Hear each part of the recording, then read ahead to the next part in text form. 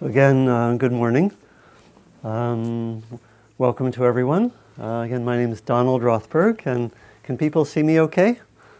I was originally placed up on the platform, which felt a little bit uncomfortable, so I came down. I'd rather stay at the same level, but maybe if you having a little trouble seeing me, there are plenty of chairs which offer unobstructed views.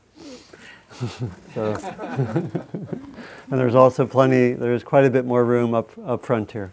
So welcome to this day-long on mindfulness of the body. It's a wonderful, powerful, fascinating, deepening kind of theme, and I'm encouraged that you're here. For some of you, probably for many of you, this is the first of 4 day-long retreats on the 4 foundations of mindfulness. And this will be the initial one. So how many of you are intending to be at all 4 of those sessions? Yeah, which is great. And we have roughly once a month, and I think there are certain benefits. I don't know, I imagine you can still sign up because you get, I think there's a reduced rate, if I remember right. And there's also, you get a free book, which is like this classic book on the 4 foundations of mindfulness, by a German monk practitioner named Analayo, who's actually going to teach a retreat here in a little while, has this wonderful combination of scholarship and practice. And this is sort of the state-of-the-art book on this theme. And so we have today, the focus is on mindfulness of the body. In about a month, my colleague Sharda Rogel will teach on the second foundation, which is mindfulness of the feeling tone, the sense of pleasant, unpleasant, or neutral. And I'll say more about that later. And the third foundation will be in September with Temple Smith on mindfulness, essentially of thoughts and emotions, how to practice and be attentive to thoughts and emotions. And then the last one, I'm going to come back and do that one. The fourth one will be in October, I think it's October 20th. And that will be on what's called mindfulness of dhammas, or I like to think of it as mindfulness of the larger patterns of experience. It's like the first 3 foundations of mindfulness let us develop the capacity to be mindful with what we might call the constituents of experience. That is, the bodily experiences in different ways, the sense of feeling tone, the sense of that's painful, that's pleasant. It's a very primordial level of human experience, actually animal experience, and probably, animal and other living beings have this receptivity to pleasure and pain, right? You see, we probably remember from high school those films of paramecia, who there's some acid or something and they pull back like that. Remember that? I hope that wasn't unpleasant memories bringing you back to high school science. And so then the third foundation also of the constituents, and the fourth is we kind of bring it all together and look at the larger patterns, particularly, for example, one core pattern comes through the lens of the teaching of the Four Noble Truths, which basically says, look for where there's any suffering, where one's really reacting in a strong way, and then work with it. Work with the situation, see what's the cause of the suffering. And typically the cause is taken to be some kind of compulsive grasping or pushing away. I don't want that, or I want that, and there's a kind of an unconsciousness there. And so we're invited to look at when there's suffering and then to work with it, to say, can I release where I'm tight? And just open to the experience and act skillfully. So that's the fourth foundation. So first 3 are on the constituents, and then looking at larger patterns, I think both personal and more universal. So that's our 4-month curriculum. And I'll invite people to consider, at the end of the day, whether you'd like to come back for the rest of the series. And I'll also say that for those who are particularly interested in mindfulness of the body, and who happen to have Monday and or Tuesday open, I'm actually staying here and teaching Monday and Tuesday with my colleague Heather Monroe Pierce, a 2-day non-residential retreat called Embodied Awakening Through Meditation and Sacred Dance. So if you want 3 days in a row focused on awareness of the body, and you happen to have Monday or Tuesday free, or can find a way to be here, you have an opportunity. Okay. So, that being said, let me introduce myself a little more fully and talk about the day, and then go right into the content of the day. Let's see. I had a really deep interest in mindfulness of the body pretty much since I began practicing, which was over 35 years ago. And I'll tell stories during the course of the day, particularly I think in the next segment. But I was really drawn right initially in practice to the way that meditation really brought me back to my senses, coming from a more mental approach, which had been my conditioning. And in different ways, mindfulness of the body has really been crucial. At some periods of time, I've devoted several years in my practice just to focusing on mindfulness of the body in different ways, and I'll talk about some of that later. So it's been very crucial.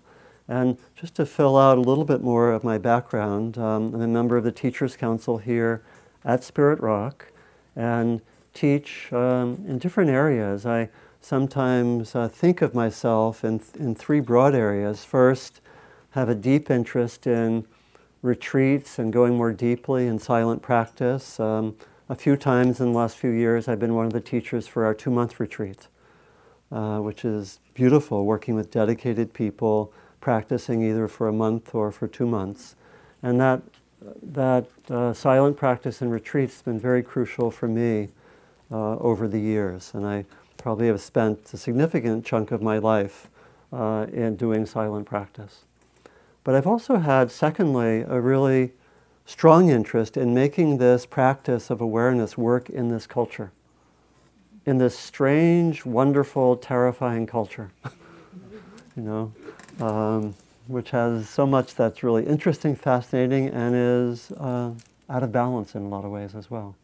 And how do we work to awaken and to develop awareness, given the kind of lives we have, which are very different from the lives of those who are addressed, for example, in the text on the foundations of mindfulness. We often have work, we're on the computer a lot, we have relationships, we're involved in communities and so forth. So that's been a second interest, to really work in that way. And in particular, I've worked with several areas. I like to teach retreats. I've been developing retreats on speech and communication, for which mindfulness of the body is very, very crucial.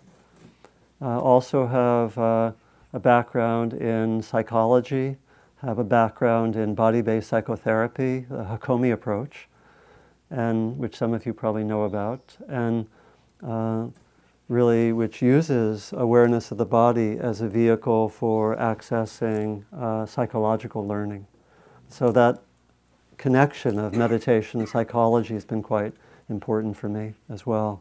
And then thirdly, I've been very interested in connecting inner work with social service and social change work as well, and have been involved with a number of training programs, some connected with Spirit Rock, some connected with Buddhist Peace Fellowship, where we've worked to help people who are doing social service in all sorts of different ways, or social change work, to connect their inner work with their outer manifestations. And actually I have done quite a bit of writing on that, and one of the writings was a book which I've left out on the table if you want to take a look, which is called The Engaged Spiritual Life. So that's some of my background. So what I've designed for the day is a process by which we will explore a number of different practices for cultivating mindfulness of the body. And the day is organized into 4 segments. 2 segments before lunch. We'll have 1 segment now, which is more introductory. Then there's a walking meditation period. Then there's a second segment. And in this first segment, I'm going to talk in a little while about mindfulness generally and give an introduction to mindfulness of the body. But I wanted, since it's the first session, I wanted to say some about mindfulness and give some exploration of what mindfulness is, since it's such a key concept. Then a walking meditation, which is one of the core body practices, and we'll do some different versions of that. Then the second segment, I want to focus particularly, we'll do a sitting where we'll do some further practices of mindfulness of the body. Then I'll give an overview about mindfulness of the body, both in terms of the core practices and in terms of the importance of mindfulness of the body in our culture. And then we'll have lunch, which is continued practice of mindfulness of the body, this time with the sensations of eating. And I'll invite, if you want to do your lunch in silence and take that as a continuation of mindfulness practice, that'll be an option. It's not a requirement, but it'll be an option for you. And there'll be about an hour for lunch. Lunch will be about 12:30. I think I've left, Sean put up a schedule, which is on the back door, and maybe on the other side of the door as well. Then we'll, roughly about 12:30, come back about 1:30, about an hour for lunch, come back about 1:30 for a third segment, which will explore some further practices that are outlined in the text on the foundations of mindfulness, the practices on the parts of the body, and particularly the practice of being with the four elements of earth, air, fire, and water in terms of the body, which is an ancient practice, and I wanted to give instruction in that. Then then again, a further walking meditation, in which I'll also invite some further ways of doing walking meditation, particularly linked with two practices, being with the elements as we walk, and then secondly, also being aware of other bodies. Start to bring the mindfulness of the body, not just of our inner awareness, but start to bring it outward, which is part of the text. It gives guidance in being mindful of bodies both internally and externally. Then coming back for the last segment, which is going to be focused on bringing mindfulness of the body into daily life practice. And for each of those segments, I'll be giving relatively short talks, and we'll have discussion as well. So plenty of times to check in about our practice or to ask questions. That's the design of the day, and I'll try to keep with it. I'm also open to the unexpected happening and insights and ways that we want to move with what emerges. But I generally want to stay with that design. And I'll be working really with two kinds of balancing during the instruction on the practices, the teaching, the talks, and so forth. I want to really balance between, on the one hand, the training of mindfulness of the body in meditation, in formal meditation, and then the ways that we can develop the mindfulness of the body more in ways that are connected with everyday activities, like in walking, like in mindfulness during washing the dishes or eating lunch and so forth. So I'll balance between the formal meditation on the one hand and then the mindfulness of in different activities really on the other, more connected with daily life. And somewhat parallel, I also want to balance between two intentions. One is to give a pretty clear understanding of what's there in this foundational text on the section on mindfulness of the body. And that'll be, I think, important in this series on foundations of mindfulness. We want to stay grounded in the text. On the other hand, though, I want to also I want to intend to make this real for who we are in this culture with the kind of lives we have, right? So I want to work with the text on the one hand, but also from time to time I'll talk about, okay, this is what it says in the text. This is typical conditioning for most of us about our body. So I'll balance those two intentions.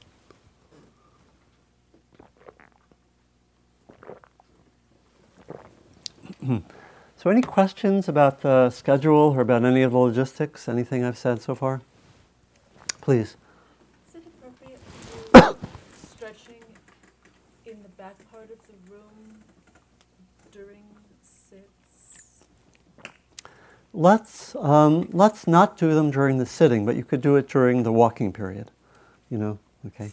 And for the sitting, let's stay sitting. If you're sleepy, though, during a sitting, it's possible to stand up.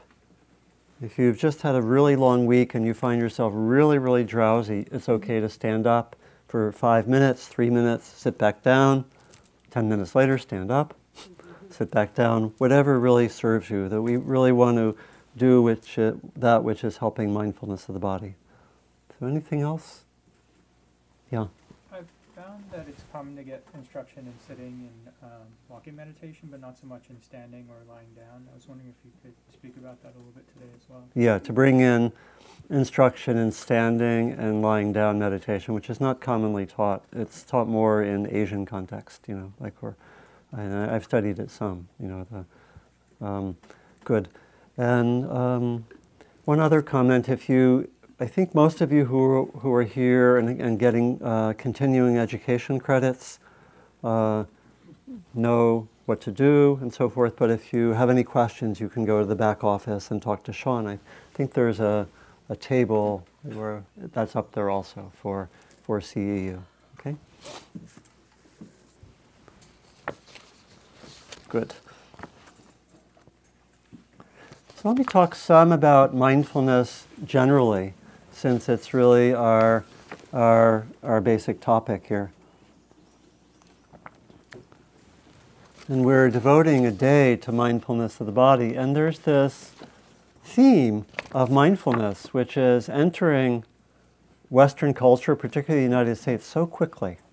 That we have mindfulness being brought into so many different areas, psychology, education. There's a program called Mindful Schools in the East Bay and San Francisco, I think now expanding into Marin, which has taught mindfulness to 15,000 elementary school students in the Bay Area. Yeah. Very interesting, and the mindfulness is going into the study of the brain. They're studying what does the brain do on mindfulness, so to speak. It's in law. There are courses on mindfulness for lawyers, right? Which possibly may change the core paradigm of law, actually. Maybe away from more adversarial approaches to law. Quite interesting. A lot of possibilities. Mindfulness is being brought into higher education. There are a number of workshops, retreats that one can go to as a teacher in higher education, in different levels of education, and study how to bring mindfulness into the classroom. There's mindfulness being brought into sports. Michael Jordan learned mindfulness. It's true,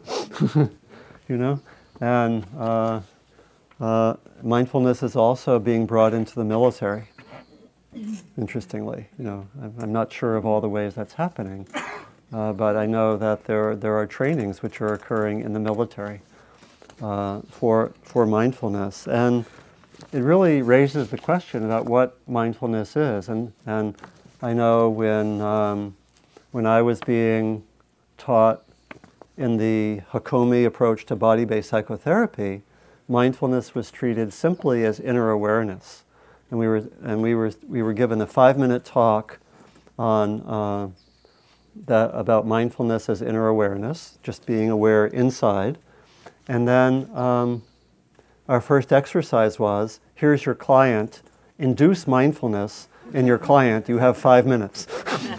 The kind of the correct answer was something like, okay. How are you? Okay, just go inside, right?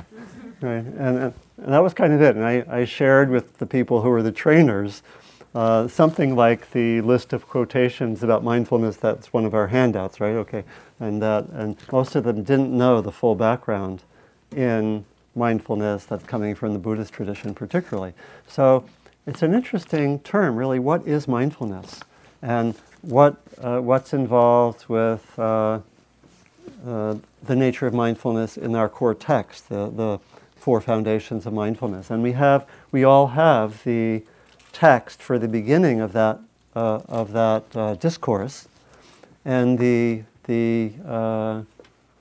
section on mindfulness of the body. That's one of our handouts. So you can see it's very short. The entire text is about 10 pages, the foundations of mindfulness. And there are other texts that reflect discourses that were given by the Buddha. And there's a lot of commentary and further development in different Buddhist traditions. But our core text is very brief, and we can really study it and unpack it. So what is mindfulness? And it's actually translated in all sorts of different ways. The term mindfulness itself comes from the late 19th century Victorian-era British translators who found the word mindfulness in the King James Bible of the 17th century and were fond at the time of telling their children, be mindful and eat all your peas. And so mindfulness was part of the vocabulary of Britain of the end of the 19th century. And most of us think it's not the greatest translation. And other people are experimenting with other terms. For one thing, mindfulness is a quality of awareness in which we can see with the four foundations, we are aware of all the constituents of experience. And we are aware of, we can be aware of the body, we can be aware of the emotions, we can be aware of thoughts, the mental, and the very term mindfulness is a little misleading because it suggests something that's more mental. So if we were being strict, we might say mind, body, heart, fullness.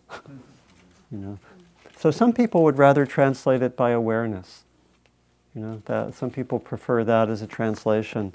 Other people use translations like recollection or recollective awareness, a sense of really knowing what's happening in the present moment. And it really refers to this basic capacity to be aware in the present moment of our experience. In the text, there actually are several words which are used, and we have words like clearly knowing. We have instructions to observe, and it seems like one of my colleagues, Gil Fronsdale, really likes to translate mindfulness by awareness, and to say that mindfulness is a quality of resting with experience. And that in the actual text, when we're actually practicing mindfulness, we do a lot of things. We direct our attention in certain ways. We look at the body. We do these practices with the breath. We attend to the body in certain ways. We observe, we explore, we do this, we do that. And he likes to say that that's actually not mindfulness itself. We do those things, and then the quality of mindfulness is to rest with experience, to kind of abide with experience. And so the mindfulness is a more receptive quality, but to have mindfulness arise, we need to do more active meditative practices, like be aware of the breath, direct your attention, attend in this way, and so forth. Does that make a little bit of sense? So for the practice of mindfulness, there's both an active quality and there's a receptive quality. Ultimately, our practice of mindfulness, in other words, is going to involve some doing and some quality of resting, of just being receptive. So it's interesting in that way, both an active and a receptive dimension. I'll use the word mindfulness, even though I have problems with the translation. It's a translation of the word sati, which again has different connotations, and people translate it in these different ways. So what does mindfulness or sati do? It is able to be with what is directly in one's awareness. So mindfulness has a property of being able to stay with or remember. Some of the etymological connotations of mindfulness actually have to do with memory. That mindfulness can actually be with and stay with, remember to stay with whatever is happening that's predominant in experience or wherever we're directing our attention. So we direct our attention to the breath, we're able to stay with the sensations of breath. So part of the function of mindfulness is actually to have a stable attention. We know that's not so easy, right? The mind wanders all over the place. So mindfulness actually has the quality of having some degree of stabilization of attention, which is not easy. Even maybe right now. Is our mind going somewhere other than listening to me? I won't check. Or won't. Right. What did you say? Right. And so, and that's a big thing in meditation, particularly for people like many of us who are very busy, have all sorts of things going on, all sorts of electronic information coming in and out, right? Just actually having the mind be able to be stabilized is a big thing. So part of mindfulness is to actually to have a stable mind. Mindfulness is also a kind of natural presence where we have this ability to be present to experience, to really be there, to be with what's there in the present moment. Not really anywhere other than the present moment with what's predominant in experience. Ultimately, the purpose of mindfulness is to see experience clearly so that we can respond in the present moment with wisdom and compassion. So mindfulness is not an end in itself, per se. We can, in other words, being a great expert on sensations of the breath is not the ultimate goal. The reason that we're mindful, and you see in the beginning of the text, the Buddha says this is the direct path for the purification of beings. That mindfulness, through being aware of the present moment, we come to see clearly what's in the present moment. We come to see clearly the nature of things, or I should say more clearly, and we can respond more skillfully. That's the purpose of mindfulness. Sometimes I think that all of our spiritual practice can boil down to three aspects. One is we are aware, present, mindful of what's happening now. On the basis of that, I summon my best wisdom and compassion and say, how should I respond? And then I act. So it's the response, that's a different area really, but we're mindful so that we can have skillful response to moment life. We sometimes call that wisdom, we sometimes call that compassion. That's what the purpose of mindfulness is. And one of the dangers of the way that mindfulness has entered the culture, for example, in the instructions that I was given in that psychological training, even though the training itself was wonderful, I thought it did have a somewhat quick presentation of mindfulness. One of the dangers of bringing in mindfulness in all these secular ways, we sometimes talk about secular mindfulness, bringing it into the law, into psychology, into education, is that sometimes mindfulness is taught simply as a technique to be aware or to be attentive. And what's lost is that connection with skillful action. And in the traditional teachings, mindfulness was one of the factors of the Noble Eightfold Path, of the whole spiritual path. Mindfulness was one of 8 factors. And the key to following the path, and the key to what's sometimes called right mindfulness, or mature mindfulness, is actually that it's linked with all the other factors. And the other generally the factors of the path fall into 3 categories. I'm probably giving a little more information now than I'll give in the other session, so hang on. But the general path is understood as comprised of ethics, meditation, and wisdom. That's what the 8 factors of the Noble Eightfold Path are. So the ethical factors are sometimes called right speech or mature speech, right livelihood, right action, which means acting ethically. The wisdom factors have to do with mature or right intention and understanding. And then the meditative factors have to do with concentration, mindfulness, and the effort to be aware and to have a skillful response to meditation, to whatever's happening. And so when mindfulness is just presented as a technique, I could say briefly that those ways that mindfulness has been brought into our culture run the risk of losing the connection with ethics and with wisdom. And historically that's been a danger. in Japan in the 20th century, the Japanese militarism and fascism in the first part of the 20th century used Buddhism and Buddhist meditation as part of the war effort. That has happened historically, and we have to be careful about that, because when you cut off and make mindfulness a technique separate from that question of what's a skillful response, the ethical dimension, the wisdom dimension, it runs the danger of being cut off from its moorings. And certainly traditionally, mindfulness was always understood as right mindfulness or mature mindfulness. And there is such a thing as wrong mindfulness. One can be very mindful in carrying out a theft, right? Or in doing something, a terrorist could be very mindful, very present, very much there, very being aware, okay, this is what I'm feeling right now. So you see, traditionally there was such a thing as wrong mindfulness. It's called miccha sati. So I'm saying all these things at the beginning because this is part of the context. And this is really, and it also relates to the larger culture where mindfulness is entering very quickly. And I think in ways that sometimes are problematic. And it's not to say that all those ways it's entering the culture are free of any. A lot of times there is an ethical dimension and there is a wisdom dimension, but sometimes there's not.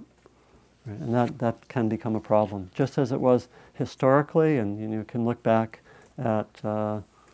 I've actually heard some Japanese Buddhists make public apologies, and they basically said, Buddhism and meditation were misused. We forgot the ethical dimension. They said that. I've been to apology ceremonies, which were quite powerful in that way. So that's part of the larger context. Mindfulness is part of a larger path that ultimately involves all the parts of ourselves and all the parts of our lives. And yet we can also focus and talk about mindfulness as cultivating awareness, attention, and so forth. Just a few other ways to explain what mindfulness is. It's present-centered. It's a kind of focused attention that we focus in particular ways. And then ultimately, after that focusing, there can be a kind of resting. So again, the active and the receptive dimensions of mindfulness. There's an ability growing with mindfulness to be with whatever's happening. So mindfulness, we like to say, is non-reactive and non-judgmental. It's non-reactive in the sense that we learn how to be with experience when it's pleasant without grabbing for what's pleasant or having ideas saying, oh, this is really so cool, this mindfulness of the body. I'm really getting into the breath. Maybe I should come tomorrow to embodied awakening through. or say, oh, I got to do more meditation. And of course, at those moments, we're not aware of the body. We're kind of grasping onto the experience. It's more obvious with what we do with unpleasant experiences. And it's a big theme for mindfulness of the body. How can I be mindful of the body when it's unpleasant? Is mindfulness of the body supposed to be always pleasant? What's the answer? No, right. Correct. Very good. So, on the other hand, mindfulness of the body is often talked about as a portal to joy and bliss. And so, we really, in a way, have to have that openness in mindfulness to be with whatever opens up an experience. And sometimes it's joyful, pleasant, blissful, and sometimes it's painful. And of course, life gives us both. And part of mindfulness of the body is actually being skillful with what comes up and being capable of being with unpleasant sensations in the body without being reactive, without trying to push them away. Of course, we have the guideline that if there's damage to the body or there's an injury or we're maybe causing injury, we don't go in that direction. But a lot of our unpleasant sensations in the body when we're sitting or whatever are ones we can hang out with. And we actually can just be with that. It's actually a pretty important part of meditation, as most of you who've been doing it know, to actually be sometimes with unpleasant experiences. So mindfulness has that non-reactive quality. It's also non-judgmental. This is not in the original text. The language is different. It doesn't use the word non-judgmental. That's how we present it to Westerners, because we are often very judgmental of our meditation, of ourselves, of other people, of our politicians, of our family, of the weather, and so forth, right? And so here we want to develop, so you get the sense, we develop an attention that's open, that can be with what's there, that has enough stability to be present, and that can stay with experience. And ultimately, this isn't in the text, but I think it's something that I like to teach often. Ultimately, mindfulness has the quality of a kind heart. Again, it's not so explicit in the text, but it's something that I find that attention and being present ultimately has a quality of caring and care. And I think we know this when we're maybe with someone, or maybe I'm having maybe a challenging time, and someone listens to me. And just that quality of presence and listening can have the quality of care. And I think we know that again. We maybe know that more obviously when we actually attend to a child or to another person, and we do it fully. There's a quality of warmth and care there that just comes naturally with the quality of being present. Does that make some sense? That we can find that often, and ultimately our mindfulness can develop to the point where it also has that quality of kindness and warmth, even just with sensations of breath, even with just being aware of a tree and so forth. So that's a direction for our practice.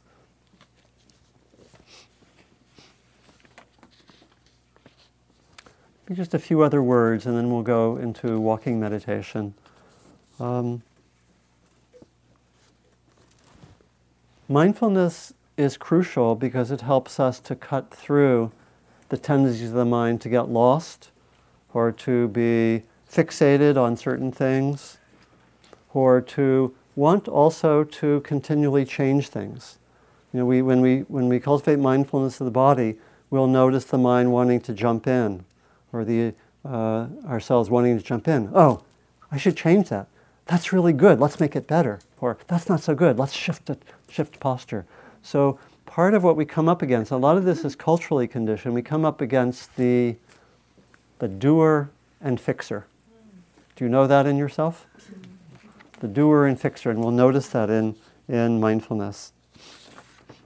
Maybe the last thing to say about mindfulness is that it also helps us to be with direct experience and less with our interpretations and stories about experience. And this also becomes really, really crucial.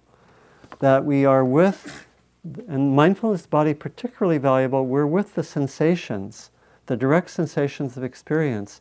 And we can notice when we go to the story level, when we start even to begin to conceptualize. So I might conceptualize and say, that's pain, right? And that's another notch above just saying, that's unpleasant. For many of us, to say it's pain makes it bad, gives an evaluation. And so mindfulness tries to get closer to direct experience, especially with mindfulness of the body, by staying at the level of sensation. And then we bring in, minimally, a few concepts which help us direct attention in certain ways. So we say, be with the sensations of breath. Or later, we'll say, be with this part of the body. Or be with the aspect of bodily experience where there's warmth, or where there's a sense of movement, and so forth. So we give some attention that way. Okay, so mindfulness has all of those qualities. And what we're going to do today is to apply mindfulness to the field of the body, to the field of bodily experience. In future day-longs, we'll bring mindfulness to those other areas I mentioned, to the sense of pleasant, unpleasant, and neutral, or feeling tone, which probably I'll bring in a little bit today, to the thoughts and emotions, and then to those larger patterns of experience. And so we practice really here by focusing on a number of different practices. I'm not going to take us in detail through all the practices in the text. Generally speaking, there are 6 areas of practice that are outlined in the text. And I'll be bringing in some further ones having to do with daily life experience, more in the last part. So first there's mindfulness of breath, which we've already introduced. Then there's mindfulness of the body in different postures that you referred to. Mindfulness of the body in sitting, in walking, in standing and lying. That's a second whole area that's outlined in the text. The third area is mindfulness of the body during different activities. So this could include walking, but it would be especially when we are, getting up, when we are making our meal, when we're eating, when we are talking with someone else, when we are using the bathroom, when we are doing this or that activity. The instruction is be aware of the body in all of those activities. Right? So that's very much directed towards daily life. There's a fourth practice, which we'll explore some in the afternoon, which is mindfulness of the different parts of the body. And I'll explain that more when we get there. That's a practice and classically there are sometimes 31 or 32 or 36 parts of the body that one attended to. The hair, some of them were more outer, some of them are more inner. You attend to the hair, different parts of the body, the nails and so forth. And you move on to the internal organs. We're not going to do that in detail, but I'll give a taste of the mindfulness of the parts of the body. The fifth practice is mindfulness of the 4 elements of the body. This is the mindfulness of the way that the body manifests as earth, air, fire, and water. And we will do practices on that in the afternoon. And then the last practice, set of practices, of which there are quite a few, is called the charnel ground contemplations, where the instruction is go to a charnel ground, of which there are not any nearby, and watch a decomposing body. We do not typically do that at Spirit Rock. And the practices also are linked with actually contemplating one's own body as a corpse. Right? And I'll just do a little version of that and some other versions, which is meant to, I'll talk about some of the motivation there. Essentially, it's meant to have a balanced and accurate view of the body, including the fact of death.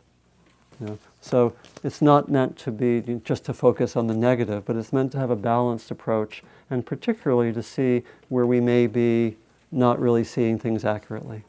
I'll say more about that later. So those are the 6 practices.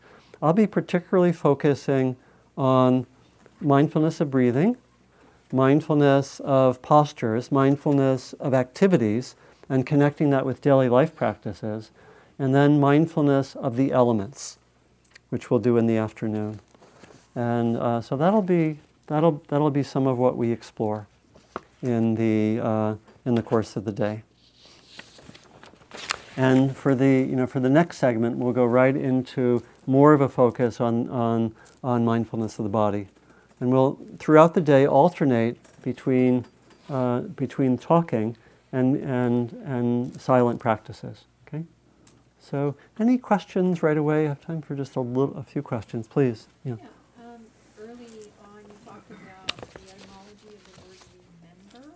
Yeah. Can you say a little bit more about that? Yeah. The etymology of the word sati, which is the word that we translate as mindfulness, is related to words having to do with memory. And you can actually see in some texts where, I don't know if I reproduced one of them. Let's see. I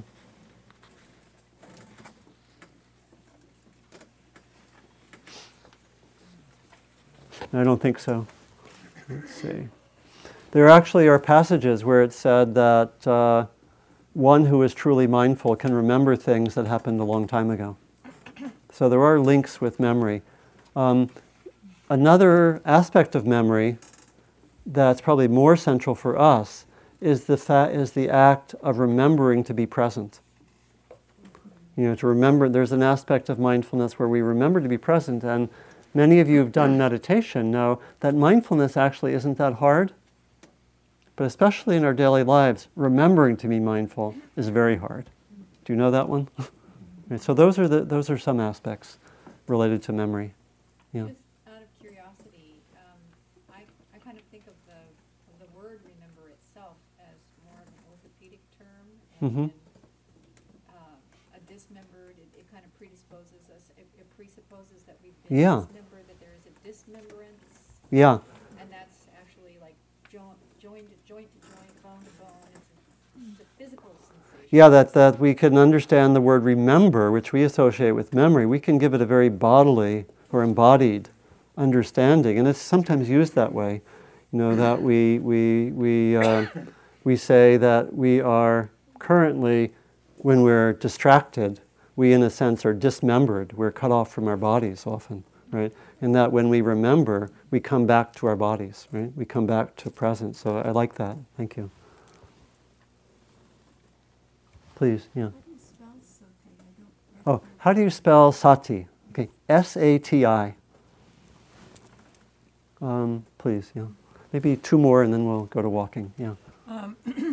I've been having this conversation with a friend Yeah. about mindfulness being misused. Yeah. So I took the part, she was talking from that point, and it seems to me that if one is mindful, and as you said, it brings up a feeling of good heart, Yeah. and you're not in not in any religious tradition, and even with the military, and I've had some experience with them, it seems like the more you get into your humanity, awareness of feelings and body, the more you do not want to do anything harmful. So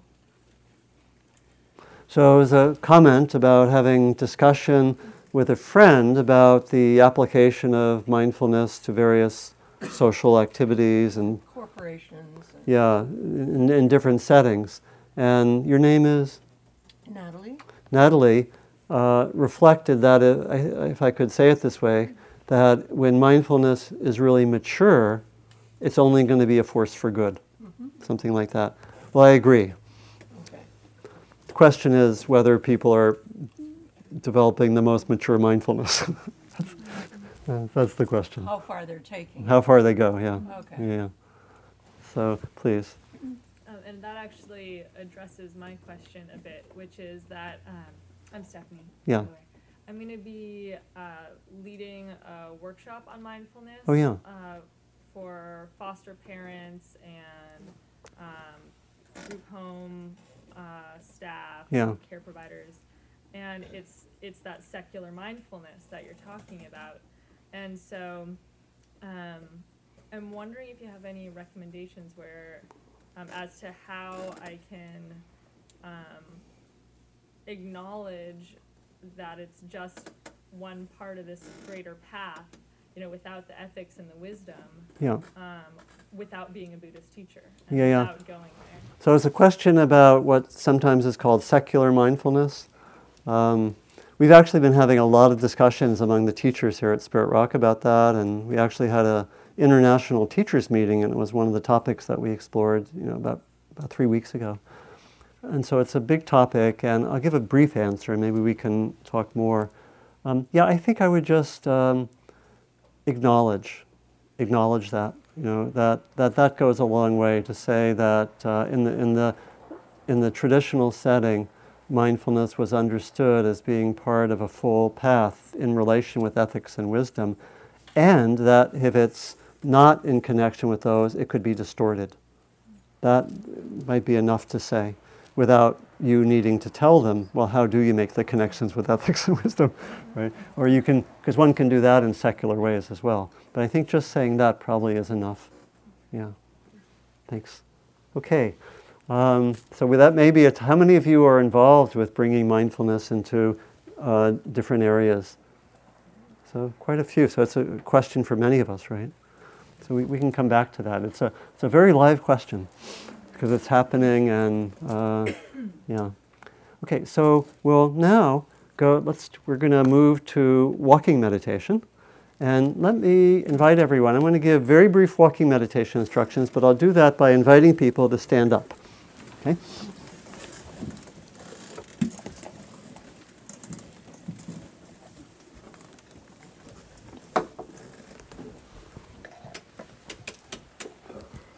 I'll adjust the schedule just a little bit. So walking meditation can be done in a number of different ways. And it can be done by being aware of part of the body, very analogously to how we attend to the breath. And where we typically start by being aware just of the soles of the feet, the contact with the ground, the movement of the foot as we walk. Sometimes the awareness of one leg and then the other leg, and sometimes awareness of the whole body. And as we'll see in the afternoon, we can also be mindful in walking meditation by using teachings like the elements. We can actually be aware, okay, I'm walking, here's the earth element, the contact with the solid earth, right? Here's the air element, the movement through space, right? Here's this element. And I'll teach that in the afternoon. And we could also, be with walking meditation and not just be inner, but be outer with other bodies, so to speak. To have awareness of other bodies, of trees, to have a combination of inner and outer awareness. So there are a lot of possibilities in terms of walking meditation. The main approach that we teach here is probably the first two that I mentioned, either being aware of part of the body or being aware of the whole body. That's the main approach we teach here, and that's what I'm going to teach initially. And so it's really analogous to being with the breath. We attend to part of the body. When the mind wanders, we come back to that part of the body. That's it, really, very much like the breath. And so the usual place that we attend is the sole of the foot, and again, sometimes the leg, and we shift from one side to another. So we'll do this right now.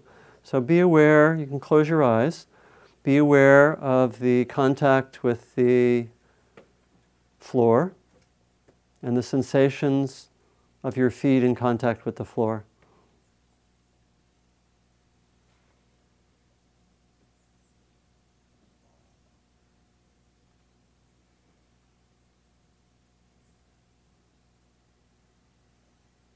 Notice if your mind wanders.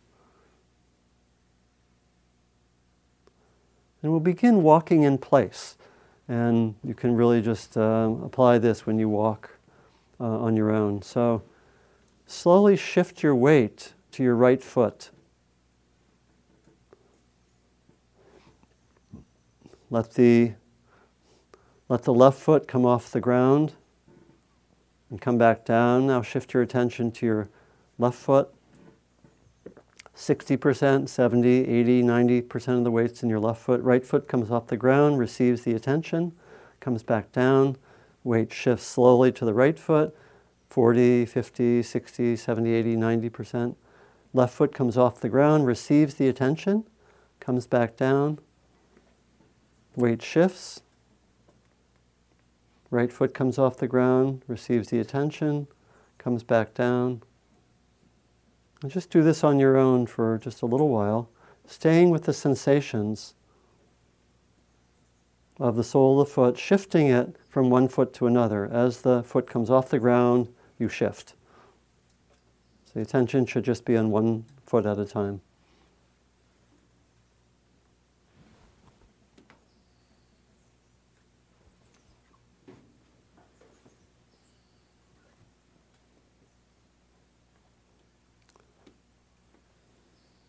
Some people find it helpful to concentrate, to give a very soft mental label to the different parts of the walk.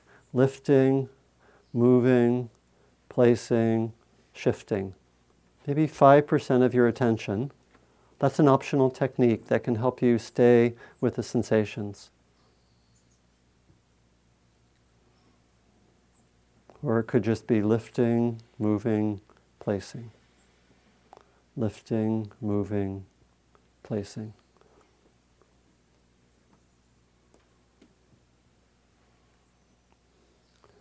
It's also an option to be aware of the sensations just of one leg at a time, shifting from one leg to another like we were with the foot. So just see what works the best for you.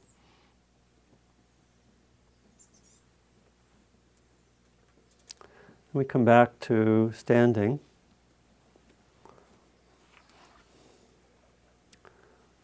And so the walking meditation, as probably as many of you know, maybe most of you, is done by walking back and forth on a path.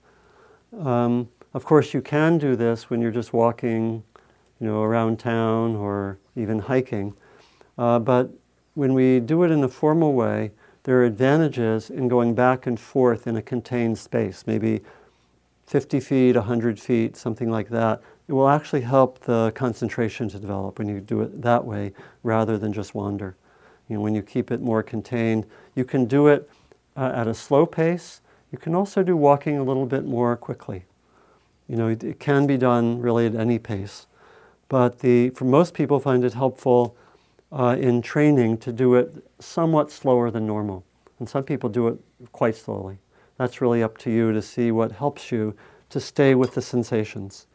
For your eyes, you can keep them generally not doing too much initially. With this initial practice, just open enough, kind of lightly focused, open enough just to navigate and to keep your body from colliding with another body. So, any questions about the instructions?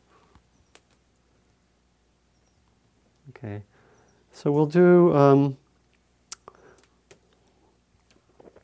about 25 minutes now, and we'll come back. We'll ring the bell at let's ring the bell about 7 or 8 minutes before, and we'll start again in here at 11:30.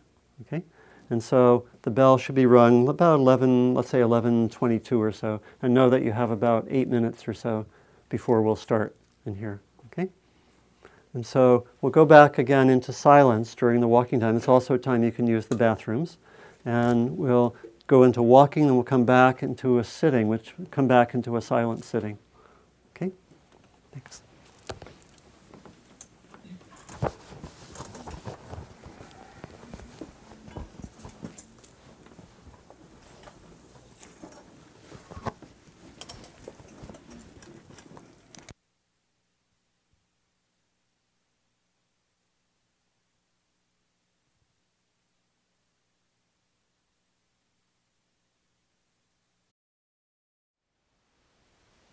Thank you for listening. To learn how you can support the teachers and Dharma Seed, please visit dharmaseed.org/donate.